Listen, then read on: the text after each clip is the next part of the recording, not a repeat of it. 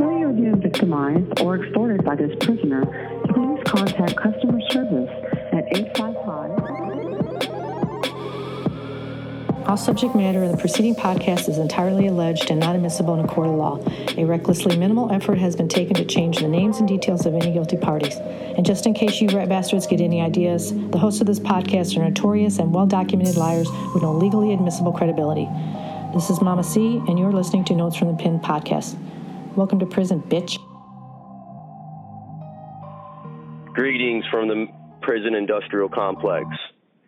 We have a very special episode today. Today is our LOP episode. Yay! So Bobby's on. Yeah, I was wondering if you were going to bring it. Bobby's on loss of privilege. Privileges. Yeah, the loss of privileges. And it's not even 7 a.m. in the morning, so both of us are still a little bleary-eyed and not too upbeat yet. We're still getting the fog out. So we're going to talk about loss of privileges, and then we're going to end it with, we got some listener questions from Mike in New Jersey and Greg in New Jersey. So, Chino. Yo.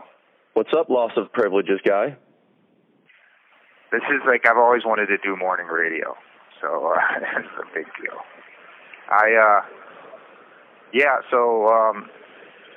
Managing. Today's day 2 of LOP sanctions, as they also call them. I'm on sanctions. For a minor infraction, not getting my pass sign when I went to go pick up my secure pack, which is really a hit or miss. You don't always have to do it.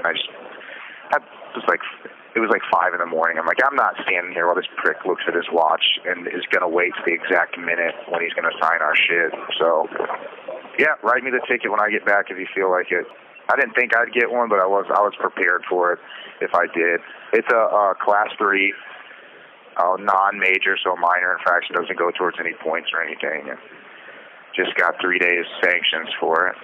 And it's all right to get sanctions every now and again. It almost feels like a little reprieve from the hustle and bustle of everyday prison life. I should say this.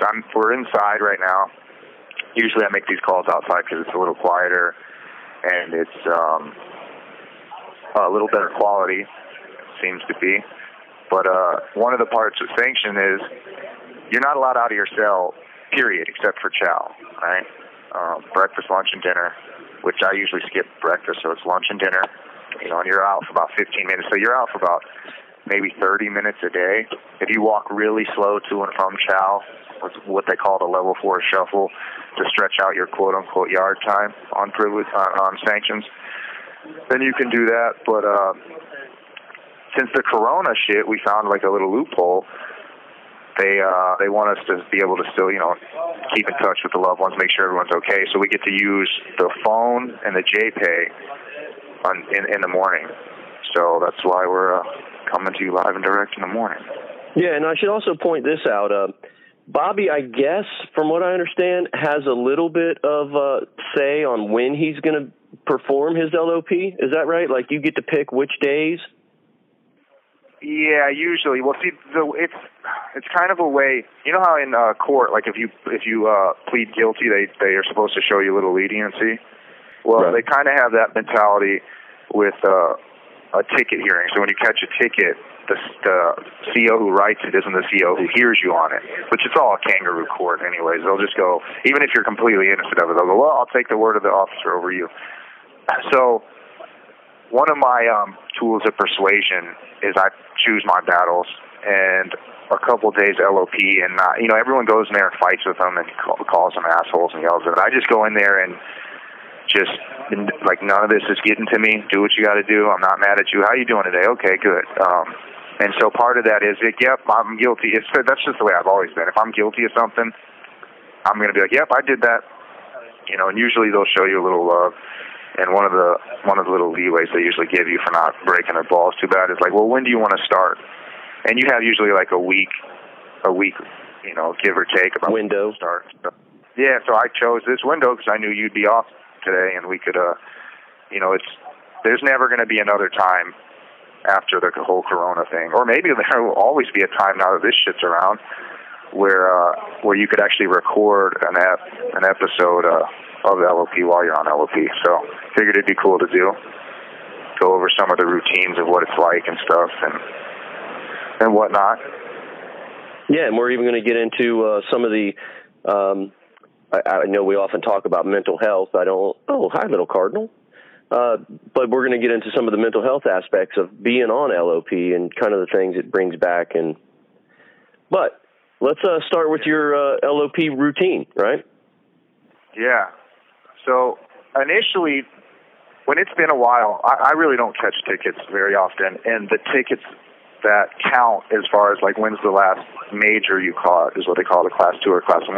It's been 2 years since I've caught a major ticket. So I don't really do LOP. The neighbor Hollywood's always on the shit, which means I got to help him out, go get hot water for him and microwave shit for him. But I've also had to reach a point with him where I'm like, okay, listen, you're just fucking. Some of these tickets you're catching are because you don't want to get your head out of your ass. You're letting your ego dictate everything. I'm not gonna reward this shit and just be up here for you all the time.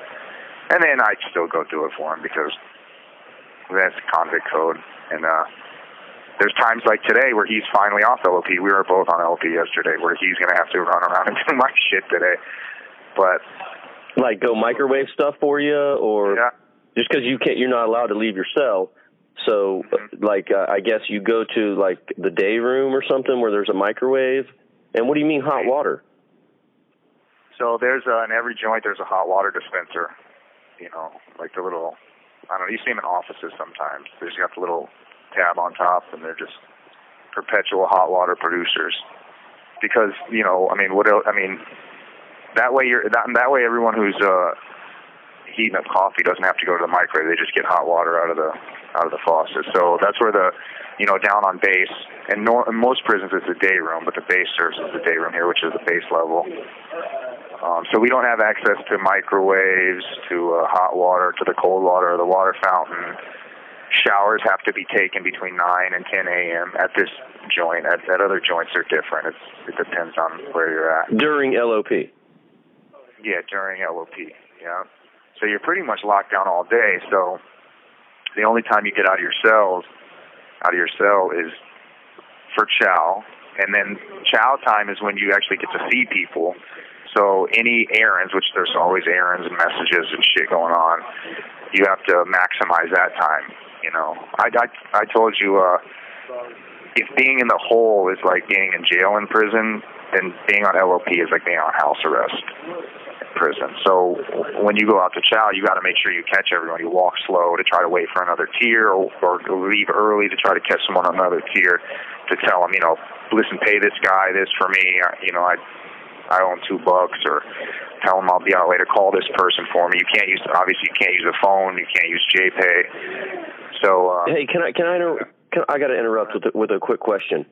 Would a lame catch an LOP on purpose on store day if he didn't have his money to pay the debt, and then be like, well, I couldn't go to store. I don't know, can't pay you.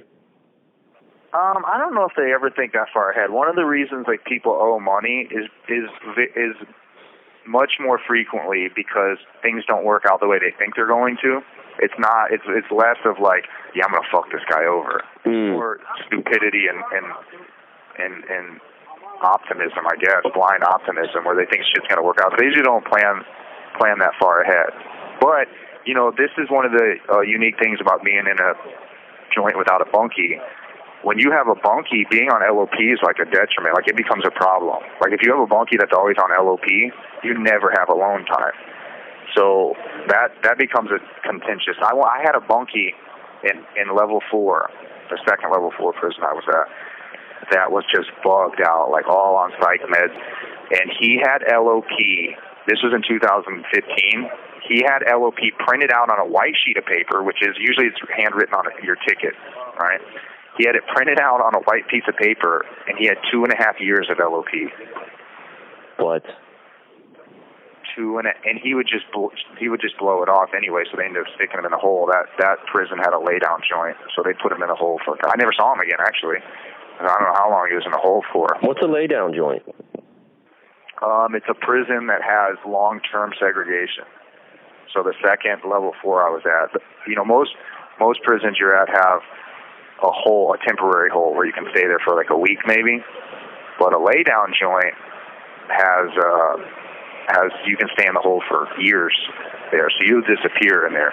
And those lay down joints, rather than use the threat of those things to curb behavior, if this, like, let's say you're at a lay down joint and you would expect everyone to tighten up and stop catching tickets, right? And then, you know, ideally you'd want the hole to be kind of empty because people are learning from the threat. That's not how they work. If people stop doing that, they start putting people in the hole for more minor infractions. So It's really about, like, vacancy. Like, well, let's fill this up. We got all these in here. Well, you get caught with a tattoo motor, you're spending 3 months in the hole, you know? So, yeah, the longest I've ever done on LOP is 30 days. And now it's on level 4 when I first. It was when Chop was my bulky, I believe. So, but you didn't have to go to the hole for it. No. I just did 30 days LOP. Chop had to do a bunch of errands for you, so that. Yeah, and I was always in there. And there was Chop, by the way, one of the show's favorites. Shout out to Chop. Chopper, what's up? Yeah. I'll see him at Chow. He'll wait for me for Chow today. He usually waits for me. I'll walk with him over to Chow. How long's the line? 3 people deep. Give me 10. All right, I'm here. To accept this call, press 0. Well, I wanted to reset the table real quick that we're getting. Well, I'm sorry, go ahead. They haven't opened yard yet, so that's why there's a line, because there's a bunch of phones outside. So people, I don't know why they haven't opened yard. Hopefully, it looks like they're still running the other, like, 10 blocks, and once that's done, they should open it, so we should be good. If the reason they haven't opened it is because they're going to blow emergency count, and you don't hear back from me, it's because they blew the sirens, and I had to go lock down. But I think we're all right. Man, every single day there's something else in prison that's, you know, you're not in control of, and just, you know, weird shit. Yeah. Every day, yeah. But I'm in a good phone, the best phone to be inside on, over off to the side, in a chair. Let's go. All right, so to reset the table, Bobby just called me back, and we're talking about loss of privileges. And, you know, that means he can only go to Chow. Due to coronavirus, he's allowed to call me only in the morning till, what would you say, 9 a.m. or 10 a.m.? Yeah, 10. So people can still get in touch with their loved ones during the plague. And, yeah, so I know I'm in charge of driving the ship, but I don't know exactly which direction you want to go, Bobby. You were talking earlier about some of the things you're wondering about your own psyche, you know, what this whole prison stay is going to, if it's going to do something permanent to you, or if LOP does something to you. I'm sure, listen, well, there's no doubt going to the hole does something to people. I mean, that's torture. But hit me with it. Well, there's,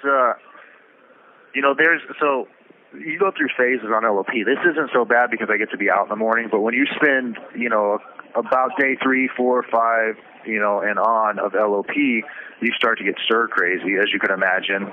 You know, you're in a tool shed for days on end, and you're only leaving for 10 minutes at a time, you know, 2 or 3 times a day. It starts to fuck with you, man. It plays with you. It makes you antsy.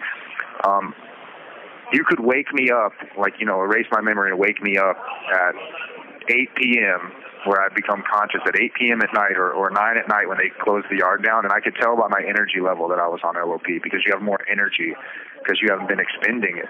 So I'm more talkative. So late at night, I'm picking at Hollywood. I'm, like, you know, talking shit to him, starting little fights with him, just fuck around with him and stuff. He just walked by. He's finally free today. He's been on LOP for like a week.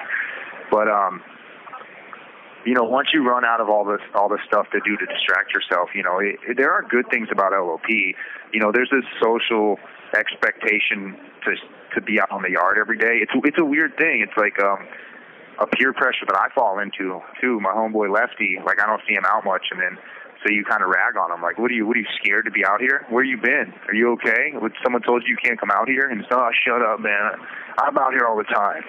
right? So there's like a social thing, but there's also like for someone who has like anxiety and stuff, I'm sure it's like it's a relief to be on LOP for a little bit. I mean, I feel a little bit of that. Like there's nothing to do as far as like socially. You don't have to go make the rounds and do all that stuff. You can just sit back and read and write, you know, organize your cell, clean, fold stuff, get the stuff that you've been putting off and been kind of meaning to do. But once all that stuff runs out and you're just, you know, like I said, the longest I did in one row was 30 days, and you're just starting to get stir crazy and you're just in there, and it's kind of like psychologically messing with you a little bit. And I'm not there yet, but for whatever reason, I woke up earlier than normal because we had to do this today. And, you know, the first thing I do is take a piss in the morning.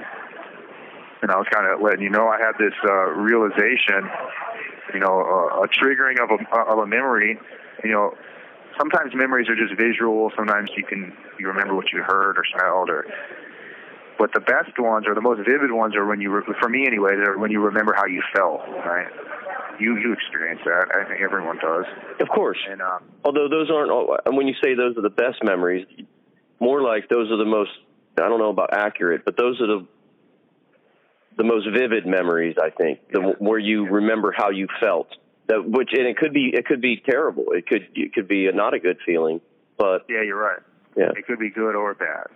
And, I was taking a piss, and these cells that I'm in over here, because this is a part of the original prison, Jackson, like the main prison in Michigan.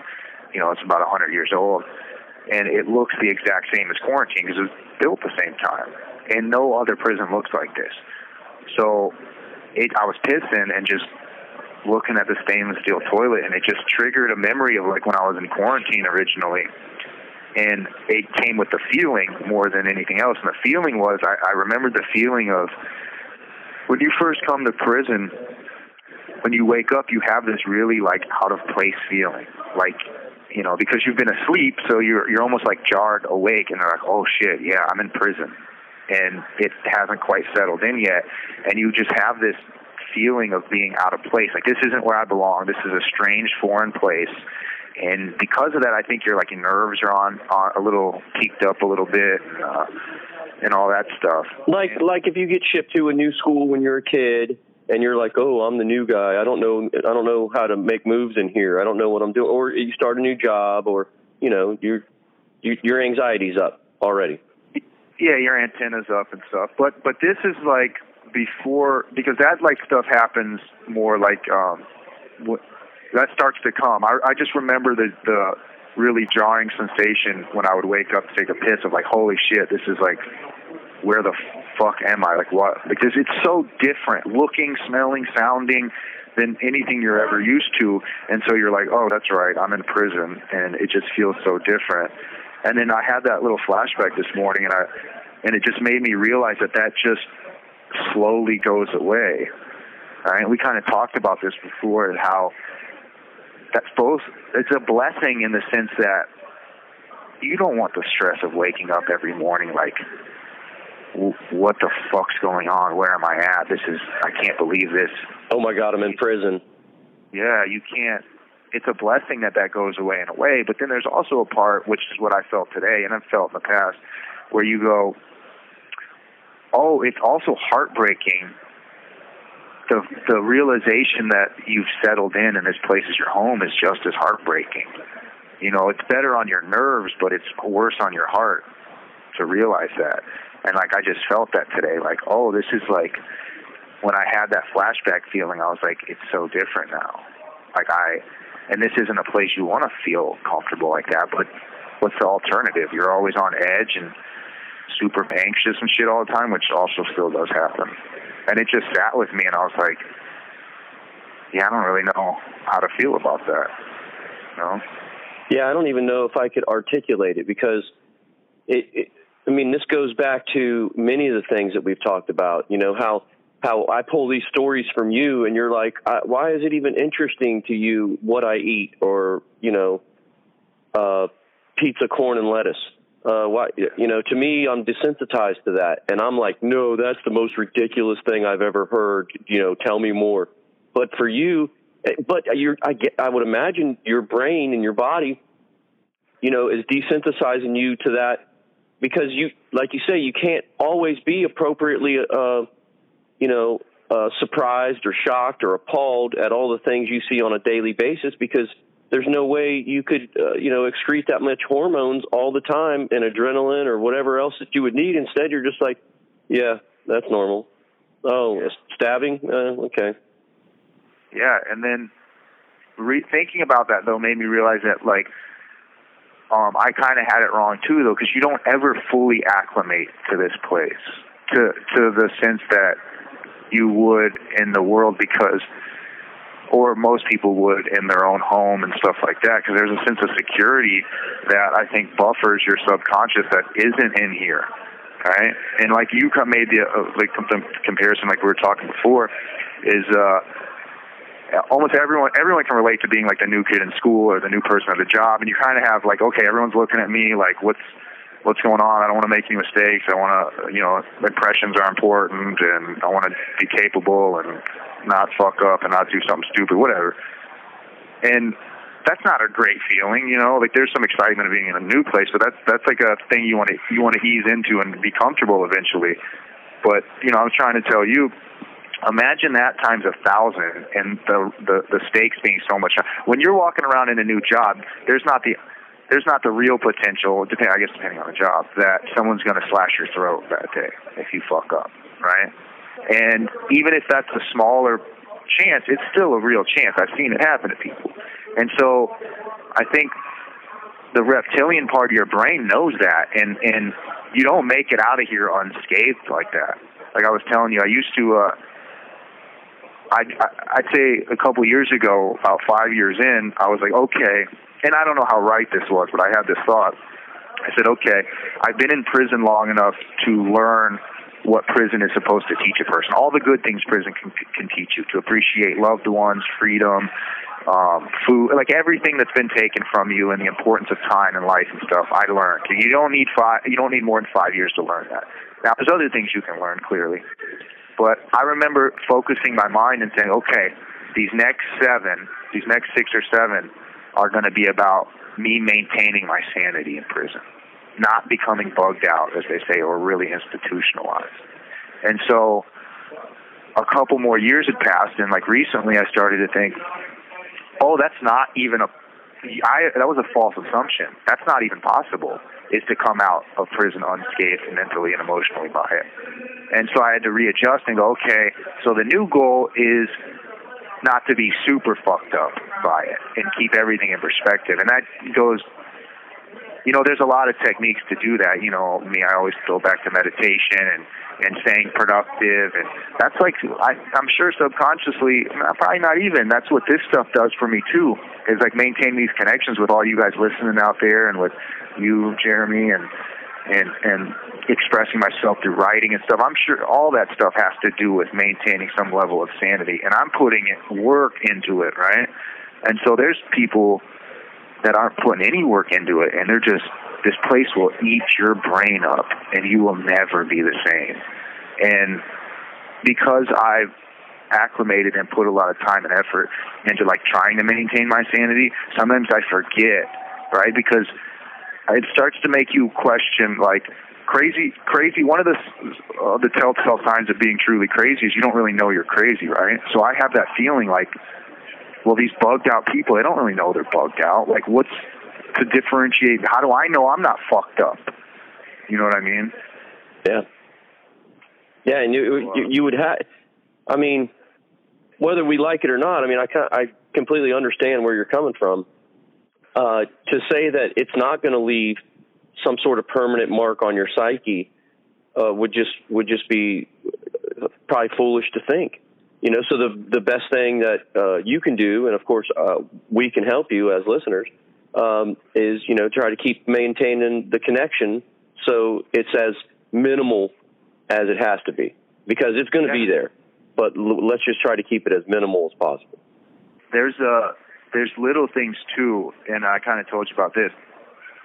When they open yard, I'm still inside, but I'm in the phone tucked off a little bit. You'll be able to hear. I don't know if there's been any announcements. I'm so tone deaf to them when I'm on the phone, but there's these really jarring, there's 400 people in here, so there's constantly people getting called down to the office, the counselor's office, the CO desk for tickets, for sanctions, for mail rejections. They have to go to call-outs. And so it's a perpetual thing where they're on this really jarring, loud, like Orwellian intercom system here. And it affects you in a way because when you hear that thing, first of all, it's damn near unintelligible. It takes a month before you start to be able to decipher it and stuff. And so you're sitting in there in your cell and you have your earbuds in and you can hear it through your earbuds.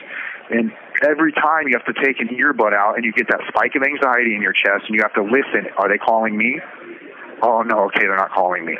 And then the anxiety fades. But that has to be doing something to you. You know, that release of that stress hormone has to, all day, every day, that has to be doing something to you. You know what I mean?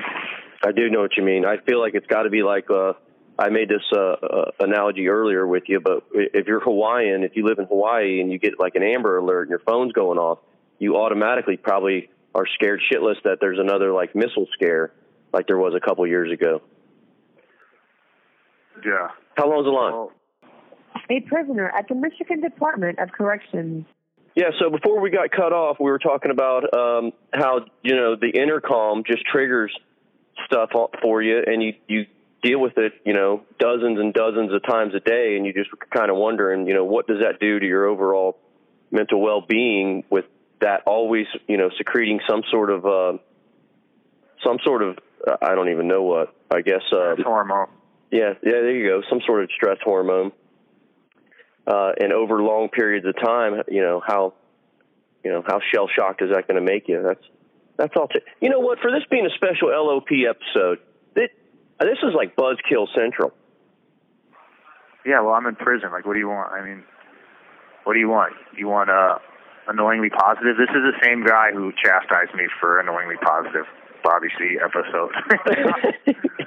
And now, this is how I'm feeling. It's early morning, and I'm on LOP. I'm living that loft life. And you know what? Another one that's like a Pavlovian, like a fear response, is to sound is when I hear jingling keys. Now, my ears perk up, and I look around because it means there's a CO by somewhere. And right. You're just on, and it just makes me wonder how long that's going to last. If I'm going to be out in the world and someone's going to throw their keys to someone, and I'm going to be, you know what I mean? Yeah. My neck around, like, what the fuck? Some little minor form of post-traumatic stress. Yeah. Being like, just hating the sound of keys. I'm going to have those little rubber things around all my keys and shit. I can't hear them. Are we going to wrap this up and get to questions from the listeners? Well, I mean, yeah. Well, after you just shot me down about how much of a buzzkill this is, like, yeah, let's handle some of these. I'll see if I can't fucking get someone to commit suicide out there. Let's go. That took a dark turn. Well, is there anything else on LOP you'd like to discuss? Just the fact that, no. I mean, I got to alter all my workout routine and shit because you have to shower between 9 and 10 a.m. And, no, I'll be off. It's just like LOP light considering I get to use the JPay and the phone in the morning. So tomorrow's my last day, and then I'll be back out to normal. Let's get to these questions. Okay, before we get to the questions, though, when we did our food episode, and I'm never going to be able to get over pizza, corn, and lettuce. I'm not ever going to. That's of all the things that are jacked up in prison. That I know to you, that's like, yeah, well, everything's jacked up. To me, there's nothing more bothersome than the idea that somebody's going to. But regardless, after you told me about all the things you eat, and to think, and I didn't bring it up at the time, I should have, that they're lessening how many rolls of toilet paper you can get. I mean, it just facepalm. Like, what? Go ahead. That's it. I'm just bitching. I got a little. The toilet paper situation has gotten not completely better, but slightly better. So we're just let's just say the old soup in the bars. Oh, starting to work out again. Okay, good. But But we had pizza yesterday, and some pizza days they have like this little like cold spoonful of pasta salad, like with oil and little pasta noodle, macaroni noodles and stuff. Right. So I like it better when it's that. So I brought seasoning over, and then of course it was the corn and salad, and I was like, just instantly was like, why does he think this is? I mean, yeah, it's weird, but like out of all the things, all right. So okay, so I appreciate that it bothers you too. Oh, it bothers. I can't. I tell people at work about it. I can't get it off my brain. So, Greg from New Jersey sent in some questions, and I guess him and his homeboys listen. So he's got a question here. He's got a couple questions from Mike in New Jersey. What is the average day schedule-wise in prison? For example, are you supposed to be up at a certain time, and what, if any, things do they expect you to do? I think we've covered a lot of that. Nothing. They don't expect you to do anything.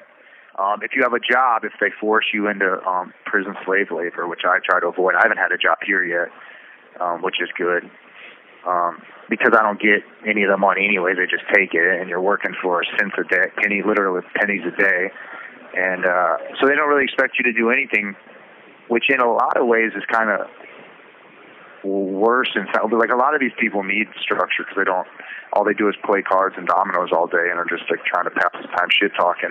And you know what they say about idle hands, and like a lot of these guys are 19, 20, 21 with absolutely nothing to do. And it leads, this is why there's proliferation of gangs and stuff like that. So the schedule isn't really anything but what you make it. So if you do structure yourself, you can teach yourself a lot about just. I think that's where I found my discipline and stuff, because most people just have the mentality of like, no, I don't want to say most. A lot of people have the mentality of like, well, I don't have to do anything, so I'm not doing anything. And that you'd probably agree that would have been the most likely choice for the old Bobby C, right? Yeah, but I think having more discipline is probably helping for in lots of different ways. So Mike W. from New Jersey then follows up with a question about jobs, and he wants to know, in regards to jobs, does your previous experience in the outside play a role? For example, if you're a cook, do they favor you for working in the kitchen? No. First of all, shout out to Mike and Greg. Me and Greg go way back. That's my brother right there. We grew up around each other, and was the only other Asian in the crew. And so much love to Greg. He's been a great support and sounding board for this whole podcast. And Mike's one of the people he brought in. So appreciate you, Mike. So no, that would take too much. So many of the problems or so many of the conundrums or misunderstandings for the people in the world and the way prison works is that they rightfully assume that logic and common sense has anything to do with the decisions made in here, and I cannot stress this enough. Almost nothing to do with the decisions made. No, that would make sense to do that, so they don't do that. That's what you can ask yourself before you guys ask me a question. If it makes sense that they would do this, they probably don't do that. So when you go during orientation, whenever you go to a new joint, you have to go do orientation, and they sit you down, and part of orientation is like checking off the job pools you want to be put into. Now, most of them have an institutional need pool, so you get two choices. So the first choice is something that they need. In most places, it's like kitchen workers or porters. That's probably the job you're going to get, is what 95% of the people get. And then you have an alternative one, which is like the guy who takes the photos on visits, the more obscure ones. Laundry guy, where there's only 3 laundry guys for 400 people. I actually got a job as maintenance at the second level 4 I went to, and it went like this. I went to level 2, and they had institutional need kitchen worker, and they called me down, and they had it already printed out on my classification. This is your job. I'd already been classified, obviously, because I transferred from the level 4 in the same facility to level 2. So I said, listen to the guy, now I will never work in the kitchen in prison. I don't care. I will never work there because you're going to get fired. You get treated like a slave. I'm not going to get any of the money anyways, and it's just the worst. Everyone ends up getting fired anyways, and then when you get fired, you start 00, which is 30 days of LOP, sometimes they stretch it out to 6 months of LOP until they give you a new job. So Jesus. I told the guy, I said, yeah, no, it's slavery. They force you to work. So I told the guy, I said, listen, not to be an asshole. I'm not trying to be a tough guy. I'm not working in the kitchen, so get the 00 paperwork ready now. Let's start that timer now, because it's just going to happen anyways, and then I can get it. So he said, okay, and he sent me back to my cell, and then he called me up like 10 minutes, 15 minutes later, and then he called, we'll come down here. And he goes, listen, I don't know if this is like an ego thing. He had to like save face. He goes, I see that I kind of picked up on that you might be ready to go the 00 route. And I was like, I told you. All right, whatever, I'll give you that. And he's like, but there is an opening in maintenance. I said, anything else? I'm not doing that kitchen job. So I got a job in maintenance where I got to frame a few things and use a skill saw and pound a couple steaks. And, you know, a lot of it was like grunt work and working a grinder to cut out old cells and bunks in a hole and stuff like that. But and filling water softeners with rock salt and stuff. But yeah, so I got that job, and I don't know. I don't know if that was based on my experience. I had written it on the classification thing, but I don't know. It couldn't have, because if anything was to make sense, just remember, pizza comes with corn and lettuce. Perfect. God. That's a perfect symptom of the disease of just random. It's not even like malicious, though. Like at first, everyone thinks the shit they're doing in here is malicious. I would much more prefer malicious intent, because at least in its intent, and at least it's predictable. It is literally like they have like all these random things on a wheel, right? And then a lot of them are just completely nonsensical. Like stand on your head for 15 minutes, and they just spin the fucking wheel to make decisions. It is insane, and it's really an argument. You know, the post office works good. That's run by the state. But then being in prison makes you go, oh, like bureaucratic shit. Like, I don't know about relying on, you know, I'm definitely not right wing, but it makes you go like, oh yeah, are they right about like bureaucratic systems fail? Like it's insane, the stupidity, and then it's maddening. Okay. So Let's go to Greg. Greg has 3 questions, and then he slides in some questions from another person. So hopefully they won't take long. Do people ever fake or embellish illness to get out of prison temporarily to go to the hospital?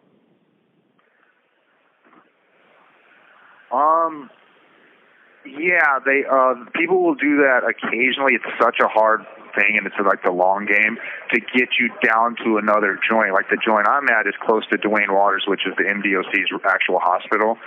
So I have a messed up vertebrae in my neck that gives me like headaches and stuff. So I'm close to it. So before all this corona, they sent me over there for X-rays, and they're going to send me for a CAT scan at some point. I've been trying to get it dealt with since I've been to prison, but some people will do that to try to go to another place or another unit or another facility. Yeah, people will do that occasionally. It's just hard to do because, once again, they might just be like, well, we're going to make you stand on your head for 15 minutes. Like, nothing makes sense.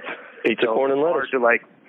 Yeah, eat the corn and lettuce and stand on your head for 15 minutes. And you're like, okay, well, can I get you to spin the thing again? Or no? Okay.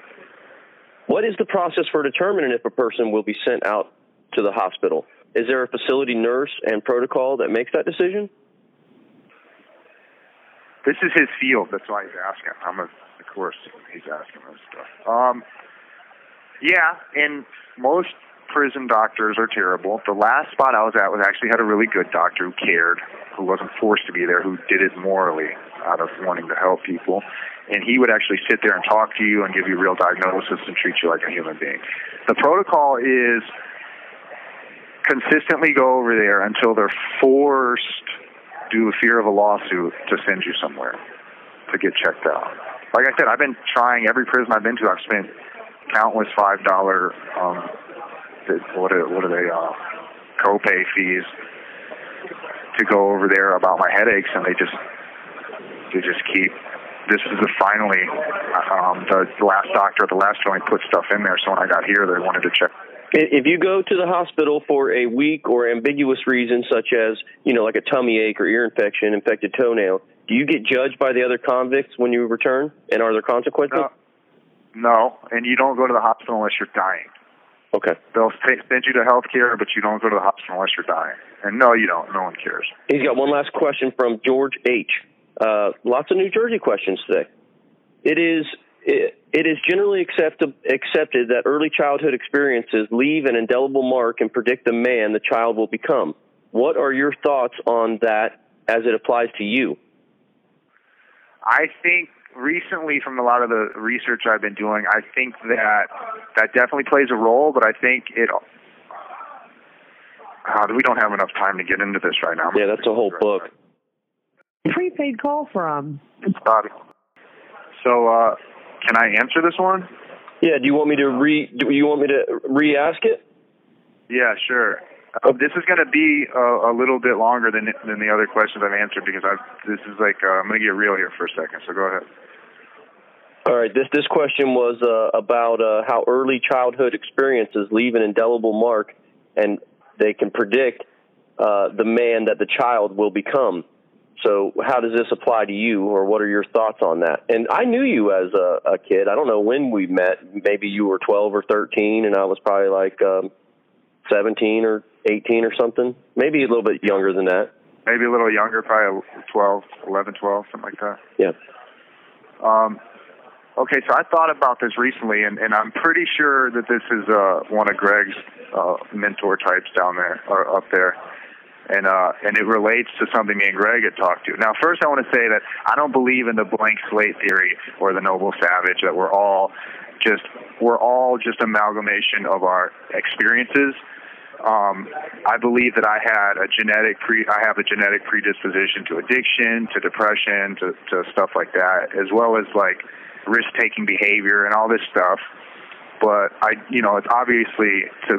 seems obvious to me that it's a mixture of things. And so I used to joke about this. I used to say, I'm half Korean, right? I'm mixed. And I used to say half jokingly, that like a lot of my stuff is me trying to make up for to live down the stereotypes or make up for the stereotypes of your typical Asian or the perception of Asians out there. But I was talking to Greg recently, and we really got into it, and he's been in recovery for 10 years, and I was describing it to him, and like I said, Greg's the only other Asian in our little clique, and so we could relate to certain things. And I said, and he was kind of calling it, I guess him and his sponsor came up with the nerdy Asian thing, right? So he's doing all these things to combat this nerdy Asian cultural stereotype. And I said, before he could get all that out, I said, listen, there's been a cultural demasculinization of Asian males in America, right? We're nerdy, we're brains, we're non-sexual, we have little dicks, stuff like that, right? These are the stereotypes perpetuated. Oh, I could go on. Spelling bee, you play the cello, you're great at math, you're a computer whiz. I mean, those physical, soft. Right. So I could see. So that's interesting. Because you're covered in ink from nut to neck. You've always shirked that, and Greg to an extent as well. Yeah, me and Greg aren't your stereotypical Asians as you would. As the Asian stereotypes, right? I'm 6 foot tall. I'm 180 plus. Greg's 5'10". He's Filipino, and we were kind of talking about that, and I'd always written that off, right, because I was kind of aware of it. And us talking about it, really, I went back to my cell, it was at night, and I kept waking up at night thinking about that, and thinking about myself as a kid, and about how much that must have really sunk in with me. I used to carry, right before I got locked up, I would carry a stock dick pic around in my phone, and was showing my uncle pictures of Cassius at he came up from Detroit at a dinner table, and he's flipping through it, and he goes, and he's like, what is this? And I'm like, oh, no, skip that, because of, the stereotype. You know what I mean? So it was I was at a bar, you could see my tattoos on my hands, so it's, you know what I mean? You know it's me. But these are things that are funny to me at the time, but I was really starting to think about that shit, and think about me being so quick to fight people or stand up for myself. And then, I moved out of Detroit when I was like, 4 or 5, and moved down south where I was literally being called a chink and a ching chong and all this other shit, and was fighting from day one, from kindergarten. Was just, I'm not going to be a bitch. You think this of me. And I was also raised, my dad was Korean. I never met him. So my stepdad was around, and I'm around no other Asians, right? So I just look different, right? And I'm constantly being told I'm different. And I'll talk to some of my friends, and they'll go, oh, I don't even see you as Asian. You're white, or you're whatever, But I have to remind them, like, yeah, I appreciate that, I guess. I'm not white, but the world doesn't see me like that, and I haven't been treated like that. There was this, when me and Greg were talking, I had this distinct memory of my friend Nick when we were in 7th grade. And I've done all right with the ladies. I'm not a nerdy unattractive. You know what I mean? Like, I'm okay. I'm not. You've always done well. Yeah, I'm not a guy that's had trouble with women ever, right? But I'm in like 7th grade, and Nick's on the phone with a girl that he's kind of dating, and he wants her to bring a friend for me. And you can tell she said, well, what is he? Well, who is he? What does he look like? And he goes, oh, he's Korean. And instantly I go, you can't, well, what are you doing? I'm like, you can't say that. You can't. She's just picturing like a super fat-faced, slanty-eyed, which is like shame that has been instilled in me, right? Like to be like ashamed of that thing, to downplay it. And that's stuck with me forever. And then I was trying to explain to my mom the other day after this conversation with Greg that I said if I was full Asian and I had a kid. Wait. Shit, I think I just heard a intercom. Yeah, you did. Yeah, you heard an announcement. If I had a kid with someone of another race, like let's say I had a kid with a white girl and I was full Asian, I would hope that the kid came out more white than Asian. Wow. Because there's anything I'm ashamed, but because it would be easier for the kid.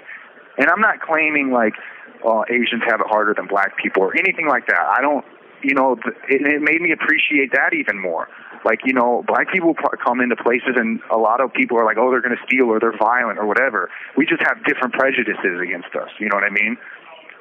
But we're seen as this other thing, like we're soft pushovers, non-physical entities and stuff. And I'm just now starting to realize, like, oh, that is, how could that not have played a role in me being much quicker to fight people or to be, I don't know. And I'm still coming to grips with it because it's like this unsettling thing that makes me almost feel, because I'm not a victim at all. Like, I don't like that mentality or anything, but it makes me really, this sounds so sappy, feel bad for like the younger little 5-year-old version of me fighting at school every week because someone called me a chink or a ching chong or whatever.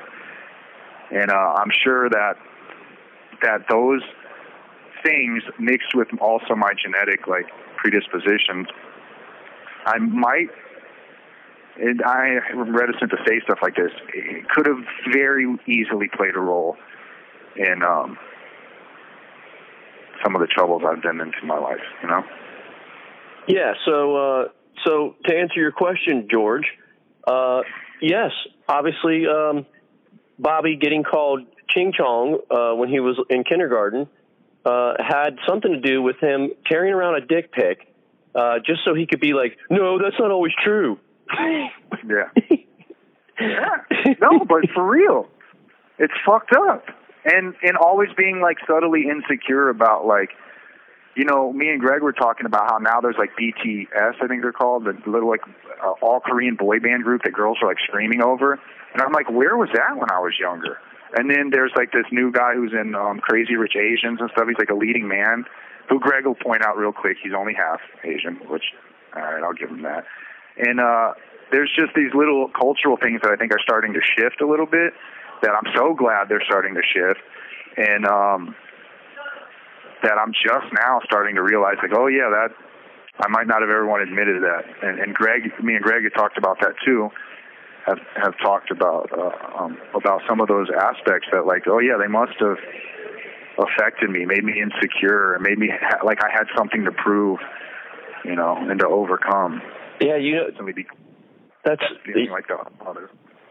Right, you were always feeling like the other, and as the dumb 40-year-old white guy, me, I'm like, this is new to me. What do you mean? And now I'm thinking, like, Jesus, if the K-pop army was around back when we were kids, that would have helped Bobby in some way.